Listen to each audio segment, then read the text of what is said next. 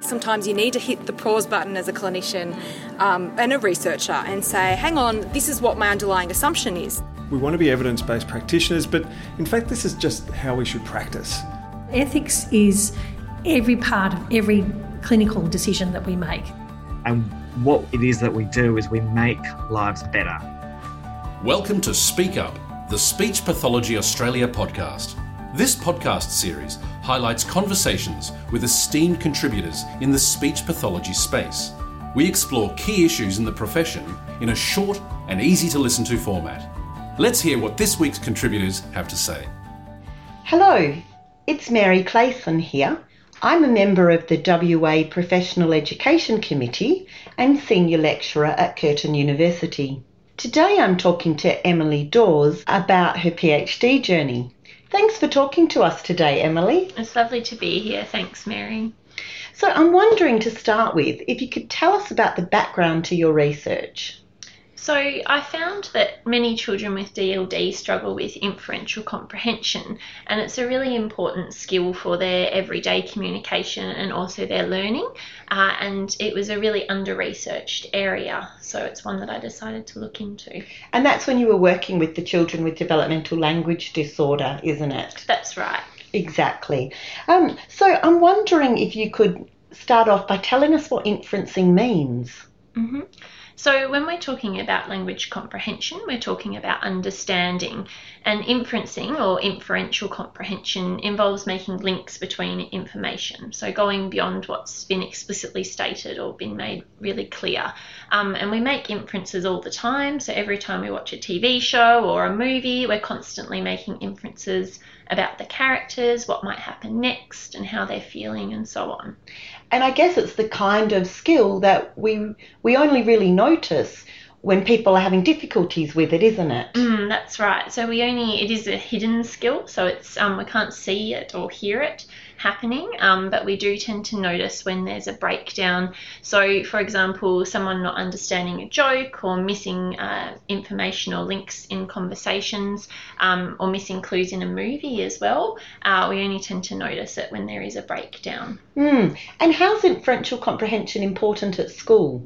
So it's really important for school achievement, particularly reading comprehension. So once children get to about 8 years of age, they start reading to learn, and we know that inferencing is a really key skill for reading comprehension, but it's also really important for our oral communication too. So it's important to think about from a young age for that oral comprehension and learning as well.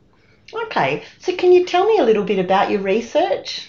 Yeah, so I really wanted to focus on clinically applicable research, which involved improving inferencing in young children with developmental language disorder, or DLD, which used to be known as SLI, and wanted to improve our evidence base for intervention and outcomes for children with DLD. But we didn't know what to target. So there was really no information about the skills that contribute to inferencing. And so that meant I couldn't design and trial an intervention straight away because there just wasn't enough information on what contributes to it. And I remember when you came and talked to Susan and I, and you came to us and said, I really want to evaluate how to work on inferential comprehension in children with DLD. And we all had to take a bit of a step back, didn't we? And kind of go, well, we don't know how to work on it. And actually, we don't really have a good assessment of it. So when you had a look at what factors are important for inferential comprehension, what are some of the skills that you identified? So, we couldn't decided not to do an intervention study straight away because we didn't have that background information. I remember you had to persuade me a lot to say, we can't do an intervention study straight away because we need a bit more information. So the first study in the research looked at profiling a range of skills to see which ones were important for inferential comprehension of narratives in young children with DLD, and that gave us a bit of information we had about almost 80 children with DLD, and we found that narrative retelling skills, so both macrostructure and microstructure knowledge, literal comprehension, vocabulary, phonological short-term memory and theory of mind were significant contributors to inferential comprehension scores. But there were only 2 skills that were unique contributors, and those were narrative macrostructure and theory of mind.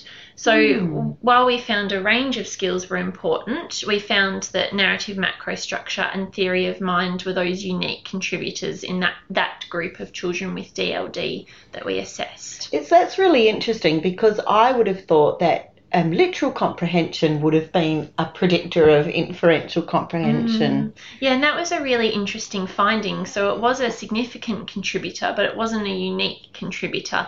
And I think that's one of the key things that has come out of the research, that it's actually really important to think about inferential and literal comprehension as related but separate skills. So when we're assessing, we need to make sure we're collecting separate scores for literal comprehension and inferential comprehension, and we also need to think about this with our goal setting and our intervention too. Exactly. And I really like how, leading on from that profiling study, it highlighted to us how important, or the value of using narrative as a vehicle to work on inferential comprehension, didn't it? And I think narrative is a really key thing for us. It's the context that we assessed inferential comprehension in, because it's so important and used all the time in the classroom, and it's also really important at home when we're listening to stories and watching TV and movies. It's all narrative or discourse context. And then also for the intervention, it's a really naturalistic context that tends to be engaging and motivating for kids. So that was a key thing, being in the narrative context too. Great. I wonder if you can tell us a little bit about your intervention study. Yeah, so following on from that profiling study, we were then able to design an intervention based on those skills that contributed to inferencing, and also based on a literature review of related interventions. So there are a couple of researchers who had done studies on this, so Anne Van Cleek in the US and Chantal Desmarais in Canada had done some great research, but there were only 2 studies that had looked at that. It's really interesting that despite us often using book sharing in our clinical practice and often asking those inferential type questions, that there was so little research around. You're right. So it is a really under-researched area. It was, and it still is. So we do need more. And that was one of the key motivators in researching in inferencing in young children with DLD. So what did you do in your intervention study? So the intervention was based around dialogic book sharing. So it involved story mapping and retelling alongside the book sharing, discussion about character feelings and prediction. And it was designed for small groups of 3 to 4 children in the early school years, for children with DLD in particular. And it's designed to be implemented with 2 30-minute sessions a week over 8 weeks. I really like how you've designed the study, because that's certainly achievable for clinicians either working in general practice or working in a school, isn't it? So to have a small group and to only have 2 sessions a week, because sometimes researchers set up interventions that are daily for an hour, and it's just not achievable in clinical practice. That's right, Mary, and it goes back to something that was also key, in that the research was clinically applicable. So we wanted to try a small group to see if that would work, because that would be really good for a lot of clinicians. It could save them time, and also the sessions being half an hour is also, it's relatively quick too. Great. Okay, so tell us about what you found. This is the exciting bit. So the intervention was a randomised controlled trial, or an RCT, with a group of 5-year-old children with DLD. And half of the children received the inferential comprehension intervention, and the other half received a phonological awareness intervention, which acted as a control. So at the beginning of the study, there was no difference in the narrative comprehension scores between the 2 groups. But after the intervention, there was a significant difference for inferential comprehension scores.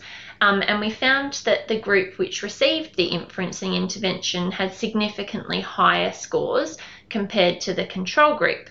And that difference was shown on 2 different narrative comprehension measures and was also maintained 2 months following the intervention, which was a really fantastic result. It was very exciting when we got all the stats, or ran all the stats. Absolutely. And I wonder if you can tell us what you've been doing since then. Sure. So we've been busy writing and publishing a few articles and also getting the intervention into a kind of package that's been made freely available for clinicians to download and use. So that's on Dropbox. So it's, we wanted it to be clinically applicable, and we've got it freely available there. So you mean I can just use it? I don't have to purchase it? I can just download it? Yeah, that's right. So we've got a link, which I'll give you the website in a minute for that. There's a link that people can go to, and they can just download the whole package and use that. Mm-hmm. And we also have, so as part of the research, we needed to assess inferential comprehension, and we found that there really weren't many assessments available. Mm-hmm. And so as part of it, we ended up creating 2 narrative comprehension assessments using narratives that were available through Black Sheep Press. Great. So that's the squirrel story and Peter and the cat? That's right. The squirrel story narrative comprehension assessment and the Peter and the cat narrative comprehension assessment. And they're also freely available. And what was the website? So the website you can go to find all of the resources is www.languageandliteracyinyoungpeople.com. We love hearing feedback from people who are using the assessments and also the intervention program. And we have some guideline norms available for the Squirrel Story Narrative Comprehension Assessment, which were published last year. Fantastic. And what about one last take-home message? Sure. So I think it's really important for clinicians to think about inferential comprehension, as it's a really critical skill for both oral and reading comprehension, and we need to be thinking about it from a young age so we can support it orally and support children's later reading comprehension. And lastly, I'd like to mention that language comprehension is still a really under-researched area, so I encourage clinicians to complete small research studies in their clinical practice, and also for more research focus in general on language comprehension. And again, please do get in touch if you use the assessments or the intervention, and if you've got any feedback. Fantastic. Thanks so much, Emily. It's been great to hear about your research. Thanks, Mary. We hope you enjoyed this week's conversation. Remember to subscribe to the podcast and share it with your colleagues. Thank you for listening, and bye for now.